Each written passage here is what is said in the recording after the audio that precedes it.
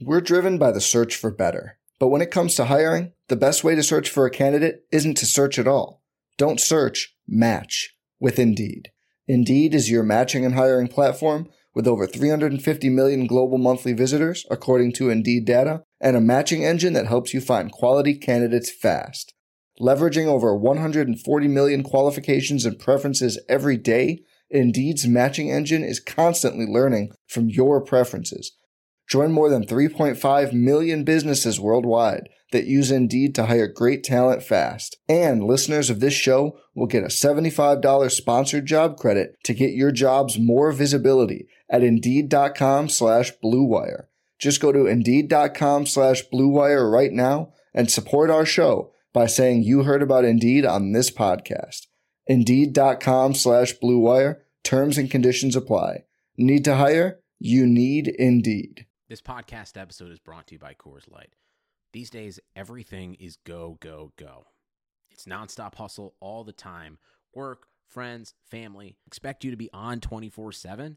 Well, sometimes you just need to reach for a Coors Light because it's made to chill. Coors Light is cold lagered, cold filtered, and cold packaged. It's as crisp and refreshing as the Colorado Rockies. It is literally made to chill. Coors Light is the one I choose when I need to unwind. So when you want to hit reset, reach for the beer that's made to chill. Get Coors Light in the new look delivered straight to your door with Drizzly or Instacart. Celebrate responsibly. Coors Brewing Company, Golden, Colorado.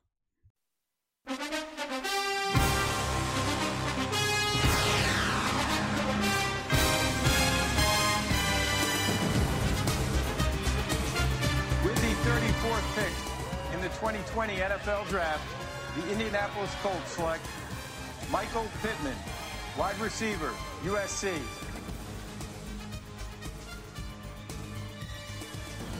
Alrighty, everybody, welcome into a very special edition of Setting the Pace. Normally we talk all things Pacers, but today we're going to change gears a little bit because the NFL Draft happened last weekend, and joining me on today's episode to break down the Colts NFL Draft from Stampede Blue, it is Luke Schultheis. Luke, what's going on, man? Not much, Alex. Thanks so much for having me on. I'm glad to talk Colts with you today. You know, absolutely. And, it started on Thursday night. The Colts did not have a first-round pick.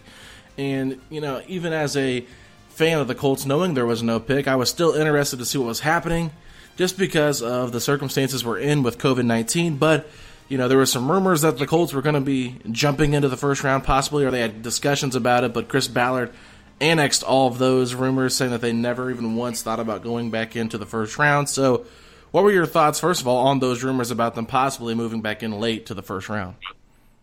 Yeah, it seemed like there was a lot of rumors that the Colts might try to trade up and get Jordan Love. I think of among all prospects, the Utah State quarterback with the big arm, who had a bit of a down year his senior year, but athletically has all the tools if you can get with the right coaching staff and in the right system. But it never seemed like the Colts were too interested, and I think they kind of indicated that when they traded out of the 13th overall pick entirely. Of course, trading the 13th pick for San Francisco 49ers all-pro defensive tackle DeForest Buckner. And I think that kind of just indicated that had the Colts been that enamored with Love initially, they probably don't trade out of that 13th spot for a quarterback. I mean, you don't want to risk losing, potential franchise talent if you trade out of that 13th spot and have to trade down, because there's no guarantee you might be able to trade up and get him again. But it seemed like the Colts were never fully sold on Love. It doesn't mean they didn't like him as a quarterback. And I think at the 34th spot, they really felt like they could get a really good wide receiver in what's a really deep wide receiver class this year. And that's exactly what they did. Yeah, I definitely agree with that. I think them acquiring the Washington pick from last year was what made that trade a little bit easier to get DeForest Buckner. And one thing you do mention there, they obviously did not value Jordan Love as a lot of fans did, as high as a lot of fans did. And I think another thing you can say to that is they went out and got Phillip Rivers. And, they could have just rolled with Jacoby, not went out and signed a quarterback, but you're not going to bring Rivers in here and then go draft somebody 13th overall and make them sit behind both Jacoby and Rivers, in my opinion. I mean, would you agree with that? Yeah, I think that's a good point. I mean, it's just more obstacles to have to get that starting role when you've got to go through two guys. And I think with Rivers, too, he's at least a 1-year stopgap. I think if he plays well next season, there's a good chance he might even be here another year. It just depends on where Jacob Eason's development is, and maybe if the Colts find another quarterback early on in the draft that they like better than both of those guys. Yeah, and I want to go ahead and jump into the Jacob Eason pick, which was on Saturday. He was the 4th round, drafted in the 4th round, 122nd overall. And a lot of fans were wanting Jacob Eason as a backup, as a quarterback for the future, possibly. And I even saw a lot of people on Twitter saying, hey, he might be a 2nd round, 3rd round option. Falls all the way to the 4th round. There are some issues there. And Chris Ballard said this in his press conference. He's not the Messiah. So quit trying to portray him as that. So what were your thoughts overall with them drafting Jacob Eason in the 4th round? I really liked the pick. I think it was a worthwhile gamble for the 4th round. I think had you said the Colts drafted Eason in the 2nd, I don't think I like that selection as much. And I think Ballard even said, we're not going to be forced into a quarterback. We're going to let the board play out and let how we value these guys play out instead of just taking a quarterback for the sake of taking one. But I think in the 4th round, you start looking at it, and you're now at that point of the draft where you can start gambling on players a little bit. I mean, worst case, you lose a 4th round pick. You can still get an impact player at that spot, of course, but it doesn't hurt your franchise as much as if you miss out on a 1st or 2nd or 3rd round pick, those the day 1 picks or the early day 2. So I think with him, he at least has that huge arm. I mean, that's one thing that we absolutely know will play up to the next level. He's got a big arm, arguably the strongest arm in this entire draft class.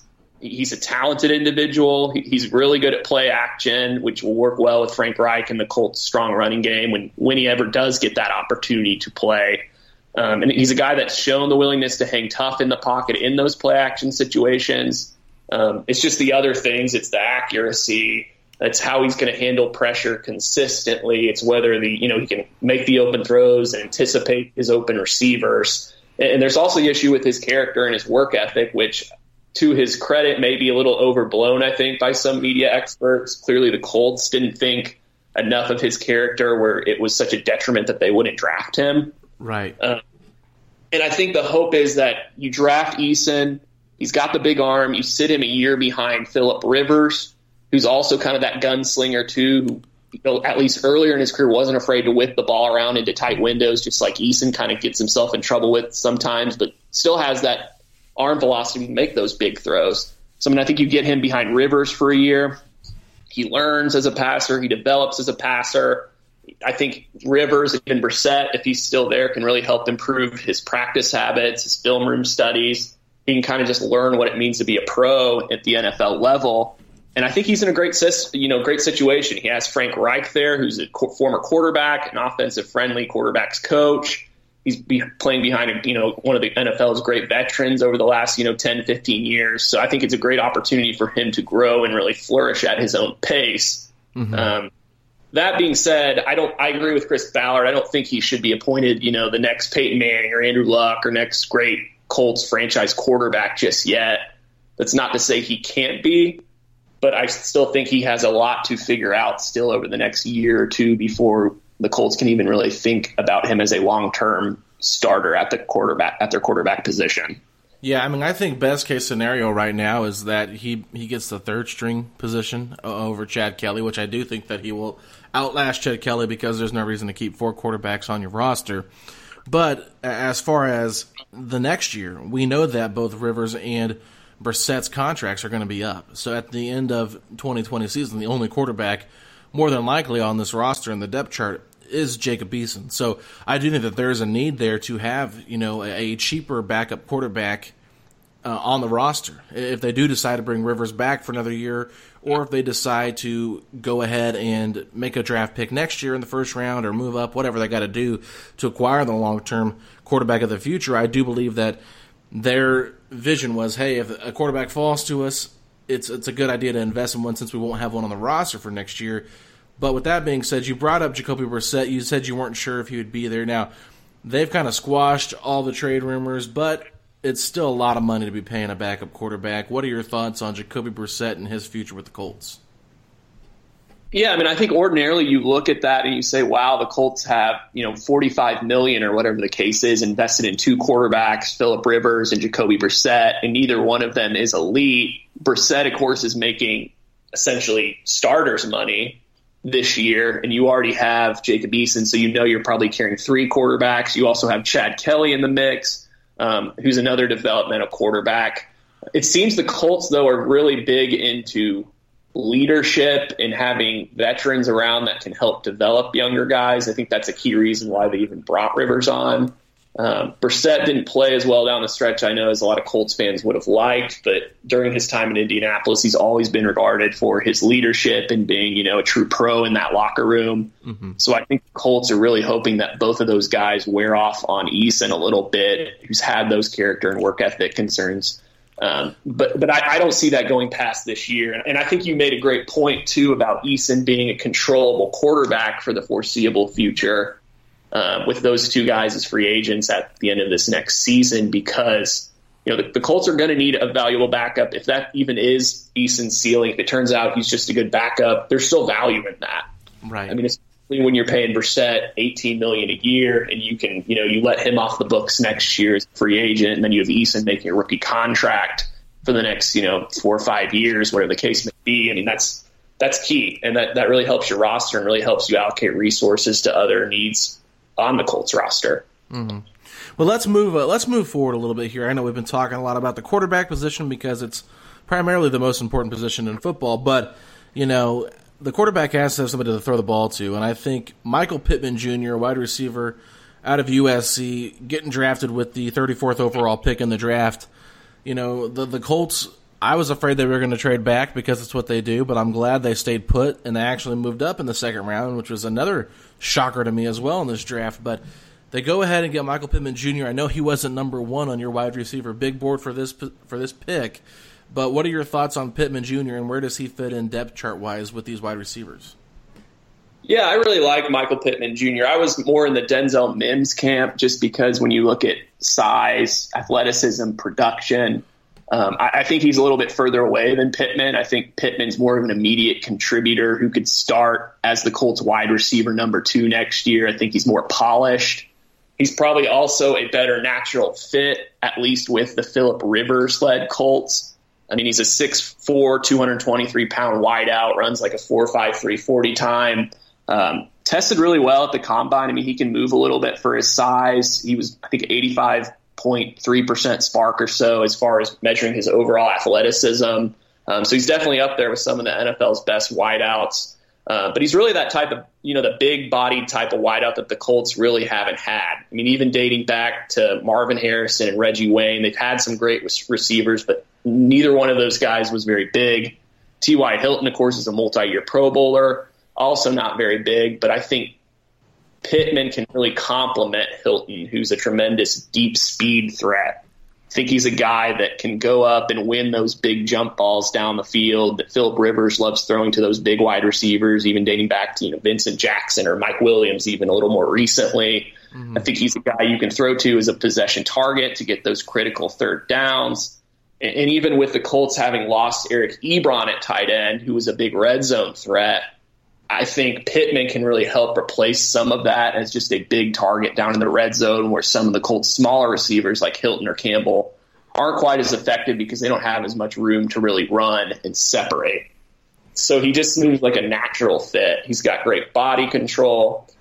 He can high point the football. He's a nuanced and very skilled route runner, and I think he just really understands the game. He's the son of a former NFL running back. He's been lauded for his leadership and toughness. He was a captain for the Trojans. And even contributed on special teams. So he just seems like a really well-rounded, high-character individual who can play right away for the Colts. And it wouldn't shock me next season if he's the number 2 receiver on the other side of T.Y. Hilton on the outside as the Colts X, because I think he can be an immediate contributor next season. Yeah, I'm hoping he can be, because we've seen the Colts invest in wide receivers, somewhat, but not enough. And they've kind of gone with project-type players in free agency. Funchess gets hurt last year and doesn't really get a chance to prove himself. And I think that they've been trying to find that big-body receiver to go next to T.Y., but it's been kind of sad just to see the lack of help that T.Y. has gotten as far as wide receiver depth. I mean, we go back to the Grixon era. He drafted Dorsett. He went out and got Andre Johnson, but all those moves didn't pan out the way that you'd hope they would have. And last year, unfortunately, the best wide receiver outside of T.Y. was probably Zach Pascal. And, he was good for what he did, but at the same time, you need someone with a little bit more upside to him, where Pascal is more of a safe play. And I think that Pascal will still get opportunities with this team on the depth chart, but there's still some room to grow here. So as far as Pittman goes, what are some of the things that you just love about his game? Yeah, I think it's just his polish. He's a big guy. He runs really well.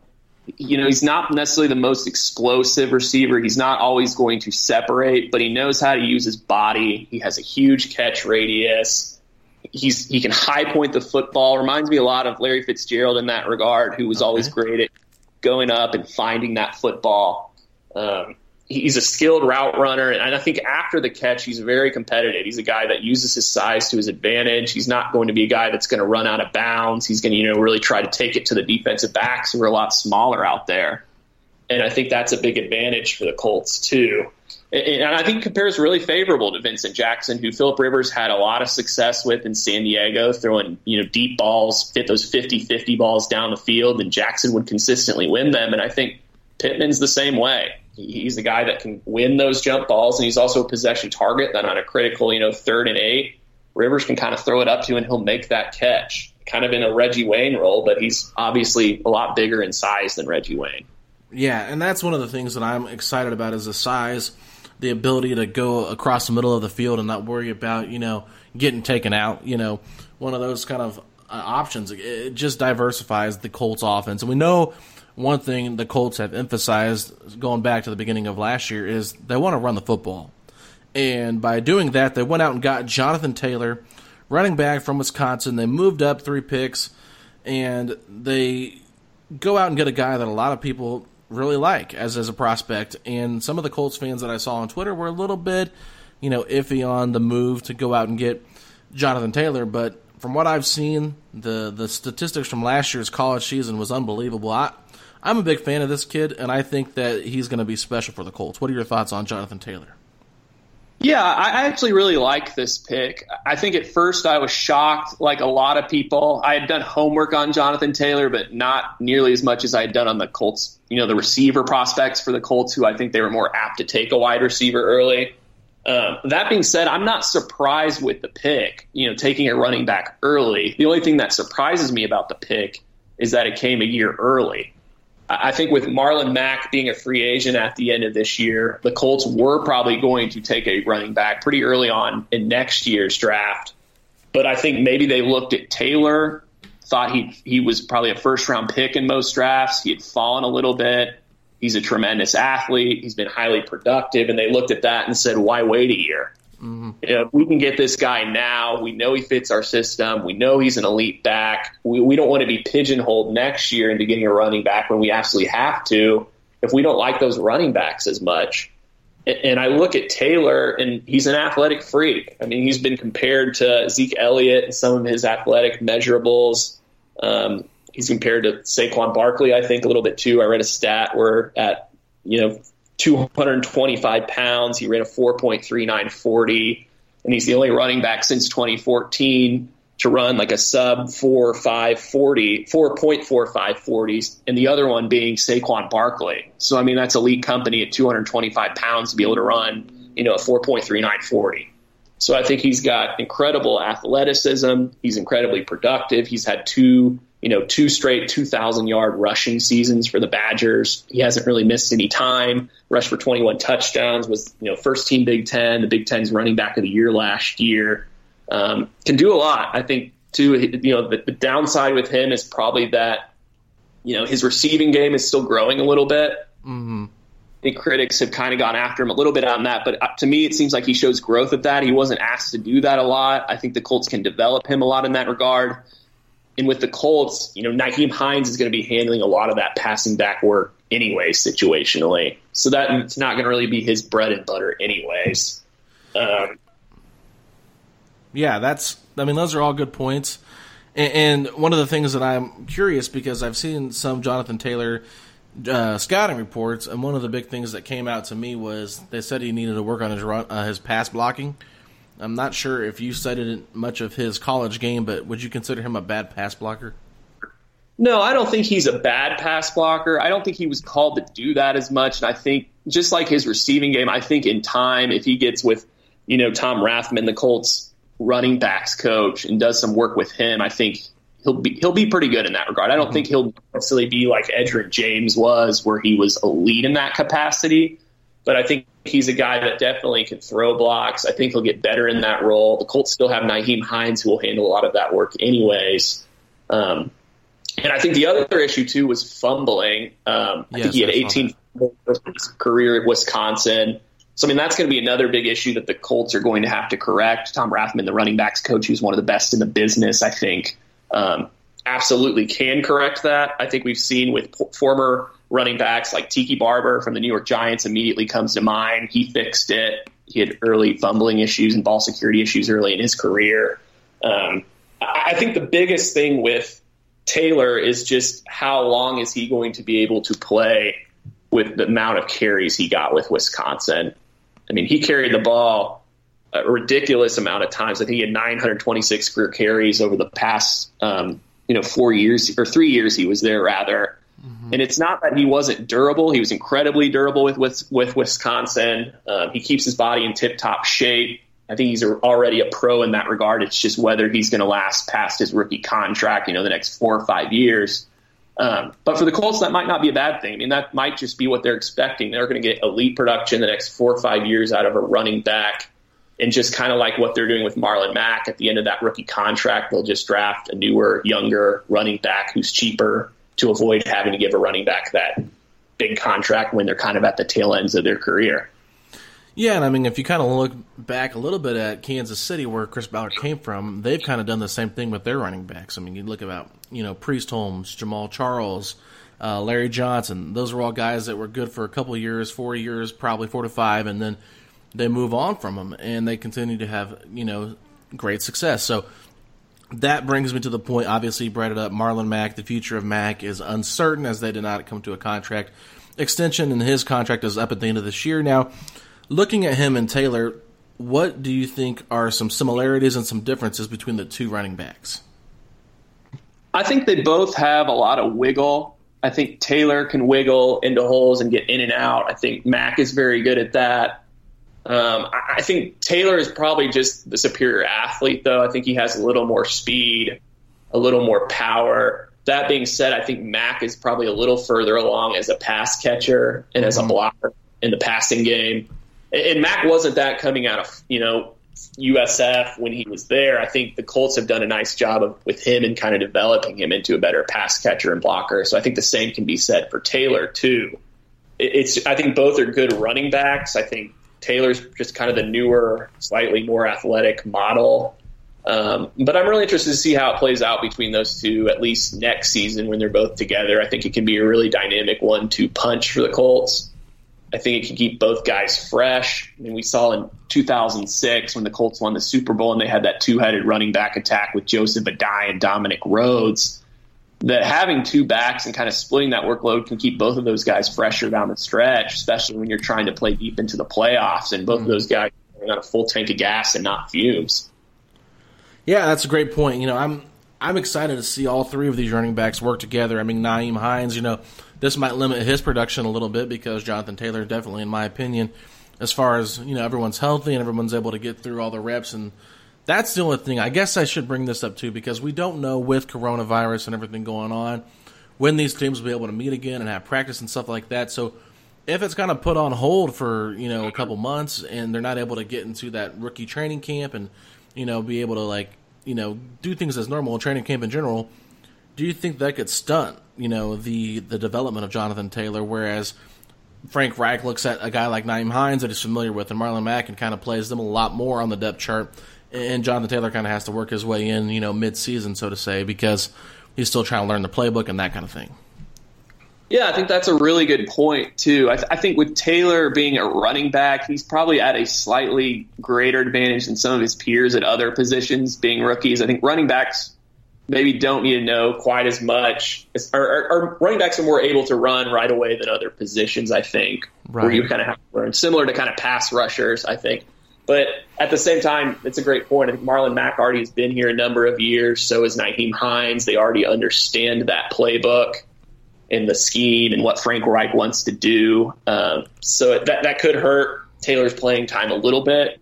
That being said, I think most running backs are kind of ready to roll out of the gate. So even if it stunts his kind of growth and development slightly, I still picture him having a pretty big role.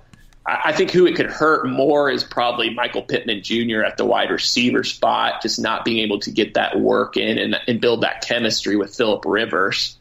I think that's probably the guy that's probably hurt a little more. But I still expect both to be immediate contributors for the Colts whenever the regular season ultimately starts and whenever training camp and all preseason really get underway.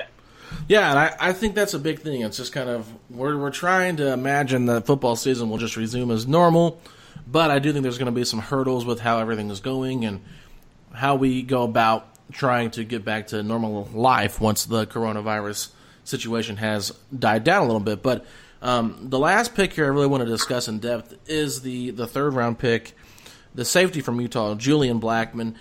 You know, the tape that they showed, obviously the highlights for every prospect looks pretty good, right? But, you know, concerning injury, that ACL injury, I believe it was at the end of the season last year. So we'll have to see how he comes back from that. But I want to get your thoughts on the Colts kind of jumping the gun here a little bit early in the third round on Julian Blackmon. Yeah, it seemed like they really liked Blackmon. And even having that ACL tear in the Pac-12 championship game in his final game of the season, it seemed like the Colts weren't really deterred by that. I think they look at him and say, even if we get him back by October in his ACL recovery and he's a little bit behind the eight ball than he normally would be as a rookie, like, we like this kid enough where we think he's going to be a big contributor for us down the road. And just watching some of his highlights and his tape, you can really already tell the versatility. He's a former cornerback. He was two-time second-team All-Pac-12 at cornerback, switches to safety his final year, becomes first-team All-Pac-12. So I think he has that versatility in his coverage skills where the Colts can really use him as a Swiss Army knife in their secondary. You know, he can guard those tight ends who are a little bit bigger in the slot. And if they have injuries at cornerback, you could even see him playing cornerback a little bit. And I think what stands out with him beyond his versatility is his ball skills. He's had 9 interceptions over the past 3 years. He's a very good athlete. He's long. He plays really well, hitting downhill and finding the football downhill. Kind of seems like he has an extra gear when he can just run downhill and hit someone or try to deflect a pass. So I think he'll be a really good player for the Colts in time. They might just have to wait a little bit longer on him. And I think with the Colts, they were really in need of that reliable third safety. I mean, veteran Clayton Geathers departed in free agency. Malik Hooker has been kind of up and down. And we also know about his durability history where he hasn't really started a full 16-game season yet for the Colts. So it's important to have that third safety for depth. And even in certain nickel packages where they kind of put that third safety a little bit closer to the box or covering the slot. So I think Blackmon's a really under-the-radar pick, and it seems like his stock might have fallen a little bit because of that ACL tear, and I think the Colts were smart to take advantage, assuming they're not afraid to wait a few months. Yeah, there's no doubt about it. They didn't seem too concerned by it, which is a good thing, I guess you could say. And they did eventually get rid of Quincy Wilson, traded him to the Jets. I know that's been kind of a lingering question for the last couple of years is how long is this guy going to last on the roster? And it just seems like the Jets love Colts defensive backs for some reason. But but I'm interested, rounds 5 and 6 here, had, I believe it was 5 or 6 picks here. So I'm interested your thoughts on these last 2 rounds the Colts were in the 5th and 6th round and any players that stand out to you. Sure. It seemed like the Colts went pretty heavy on offense early on. I think 4 of their first 5 picks were on offense. And in the later rounds, you started seeing some of those defensive picks. I really like the Danny Pinner pick, the offensive guard they took in the 5th round out of Ball State. He's a former tight end at Ball State his first 2 years. His last 2 years, he converted to right tackle, where he started all 24 games, was first-team All-MAC his senior year. Seems like a good athlete who can move, has good quickness, get to that second level of the defense, and really pull as a guard, which the Colts like doing with their guards, having him move in space. He's a good run blocker. So I think as a good developmental prospect, he'll be a nice additional piece for the Colts as far as depth. Reminds me a little bit of Joe Haig as far as a former tackle that was converted to guard and can really just kind of play all over the line as a good athlete. Mm-hmm. I liked the pick right after that with Rob Windsor, the 6th round pick out of Penn State. He's not the biggest guy, I think 290 pounds, but he plays with good quickness. He's a good athlete. He plays hard with a high motor and energy and intensity. And I think that's the type of tackle you want, is that rotational backup and kind of go in there, play, 10, 15 snaps and give you a huge lift on the defensive side. And the other picks were good too. I mean, the UMass corner Isaiah Rogers is a little undersized for the Colts standards, but he has great ball skills. He's really fast for the position. He has some versatility as a special teams return man. I think he'll be a nice pickup on special teams and even probably see some action in a limited role in certain nickel packages. The round 6 pick with Desmond Patton, the Washington State receiver, I think that was a really under-the-radar pick, too, because he reminds me a lot of Michael Pittman Jr. He's a big-body receiver, 6'4", 220 pounds or so, similar to Michael Pittman. I don't think he has been quite as productive and maybe isn't quite as good of an athlete, but he still has that size. He's been productive, and I think in normal drafts, it's a type of guy that might have gone a round or two higher. I just think in this draft, with the amount of wide receiver depth, that he fell a little bit. And I think the Colts were smart to pick up another big receiver to pair with Phillip Rivers, who, as we talked about, loves throwing to those taller receivers downfield. And even a guy that maybe you could see him splitting out in the slot, and Eric Ebron, roll down near the goal line. I mean, you need those big guys that you can kind of throw the ball to when you don't have as much yards to run, especially with guys like Hilton Campbell, who can't really separate just because there's nowhere to go. And the final pick was really interesting because I think that's the first time that I've seen the Colts, maybe since the Bill Polian era, take a guy solely for special teams. We're talking about Jordan Glasgow, the converted safety, now linebacker for the Wolverines. And I think the Colts will kind of utilize him as a core special teams player. I mean, I think he plays hard. He flies around the field. And I think that speaks to the Colts' depth, too. Special teams is no doubt important, but when you're in a position where you can start drafting special teams guys, because maybe the other guys that are on the board you don't think would beat out any of the other guys already on your roster, I think that speaks to your depth. Right. And I think it's also an important part of the game. And I think Chris Ballard has already said he expects him to be a core special teams contributor, which is important on the bottom end of your roster. No, there's no doubt about it. You need special teams, and I feel like the Colts special teams last year was awful. I mean, aside from Adam Vinatieri missing kicks, I just felt like the overall special teams was not very good. So they definitely, in my opinion, need to bolster that aspect of their roster up. But I know you're doing a great job covering the team for Stampede Blue, but I want to get your overall grade of this draft from these picks. Yeah, I think I would give it an A-. I don't think it was a slam dunk, and I think you can look at some of the positions the Colts addressed, and maybe they're not immediate need fillers. I think the 4th round pick for Jacob Eason was great value. It's more of a down the road pick. I think you could say the same with Jonathan Taylor a little bit, at least a year out. But that being said, I still give them a very high grade. I think you look at it, and the Colts were in desperate need of some dynamic playmakers on offense. Last year they had T.Y. Hilton and Marlon Mack as guys that could really offer big playability. But beyond that, they didn't really have the guys that could get, the 20-yard big play. I think Jack Doyle is a very useful player as a sure-handed security blanket. I like Zach Pascal as a 3rd or 4th wide receiver. But they needed guys that can generate big plays, dynamic plays, and I think you look at Pittman's size, the way he runs, the way he catches and can high point a football. I think you look at Jonathan Taylor, and he's just a freak athletically with game-changing speed. And then they also got, they got their development at quarterback of the future in Eason, hopefully, in the 4th round, which is great value. They addressed the offensive line. They addressed the defensive secondary. So it was just really all around. I thought they filled a lot of their needs. The remaining needs I think you would look at are maybe another edge rusher to kind of replace Jabal Sheard in that versatile defensive end that can play, against the run as a defensive end, passing situations. Maybe you kick him into defensive tackle. But a lot of their needs were filled in this draft, and it seems like a lot of the draft experts, including Mel Kiper Jr. and Louis Riddick, really liked their draft. And I think I'd have to say the same. I don't think it was a slam dunk. I don't think it was perfect, but I think it was really good for what the Colts had to work with. Yeah, no, and I agree. I mean, this draft to me was one of the ones that I thought that, I loved every pick as far as what I was paying attention to, because I wasn't able to pay attention quite fully to day 3 on Saturdays doing some stuff, but the last one I really chimed into was the Jacob Eason pick, and I was like, okay, I'm fine with that. And I want to just get this real quick before we go away here. I want to just get your final thoughts on Jacob Eason because, do you really think that he is someone you could see develop into the starting quarterback of the future, or do you see him more as a backup quarterback in the NFL?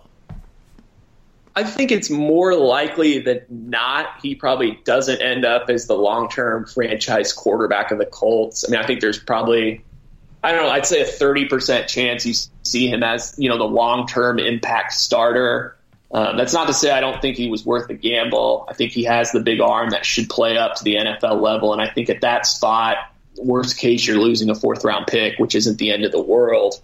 But I think there's definite value. I mean, I think when you look at his floor, if he even becomes, a good backup for 4 to 5 years for the Colts, there's value in that.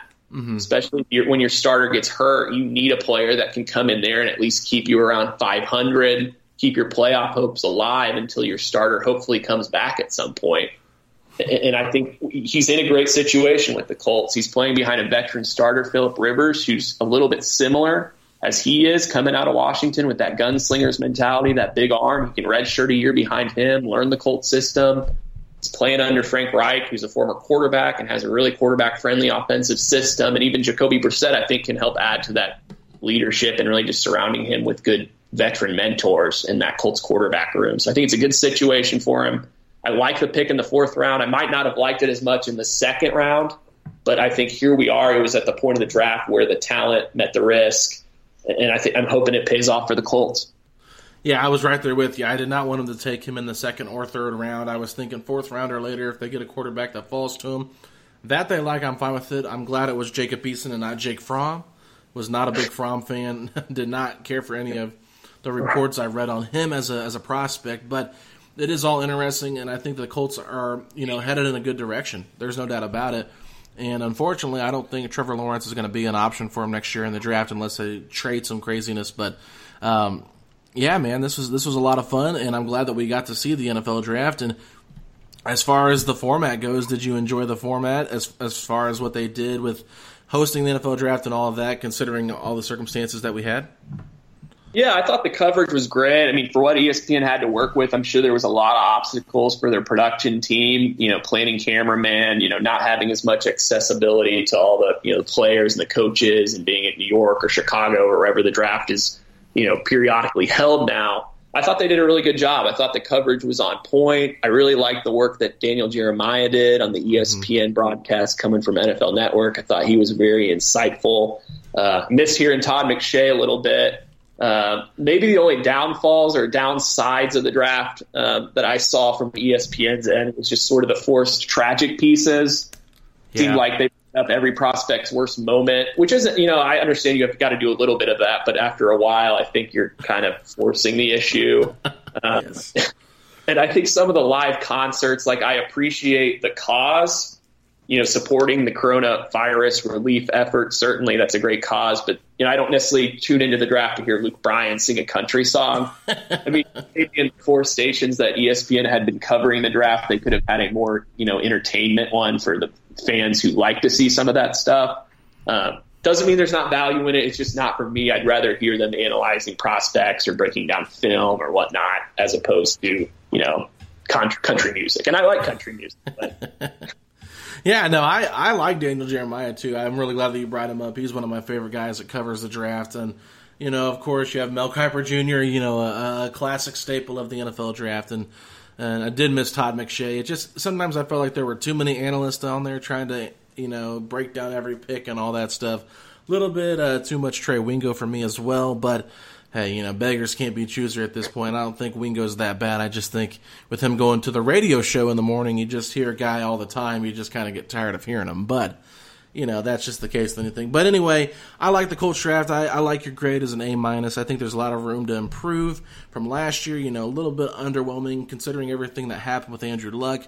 Thought the Colts did a really good job of being competitive. Unfortunately, they started out strong and finished really, poorly. So, fans were disappointed. It was easy to tune out towards the end of the season. But with that being said, they went out and made some big-time moves, got some big-time players, and I think that they have a great chance to compete in the AFC South. And Luke, I'm just excited for this year, man. I'm not going to lie. This is probably the most excited I've been for a Colts season since Andrew Luck came back from the injury 2 years ago.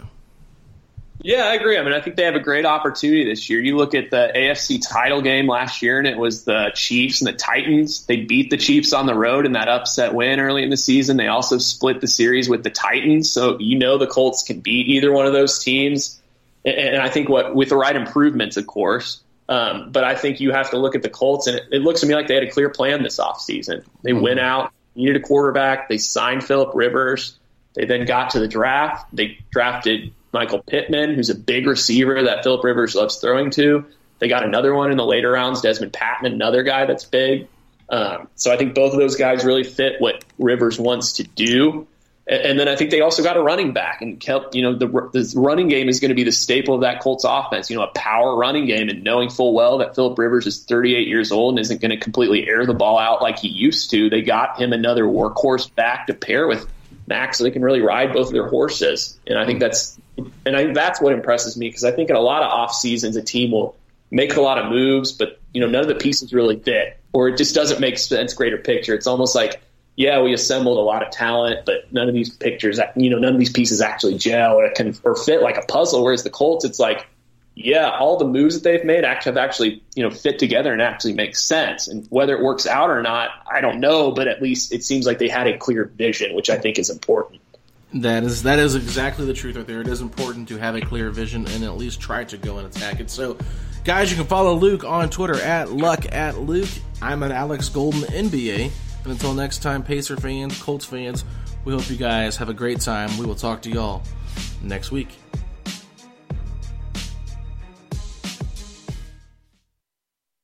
Sugar Ray Leonard, Roberto Duran, Marvelous Marvin Hagler, and Thomas Hearns. Legends, whose four-way rivalry defined one of the greatest eras in boxing history.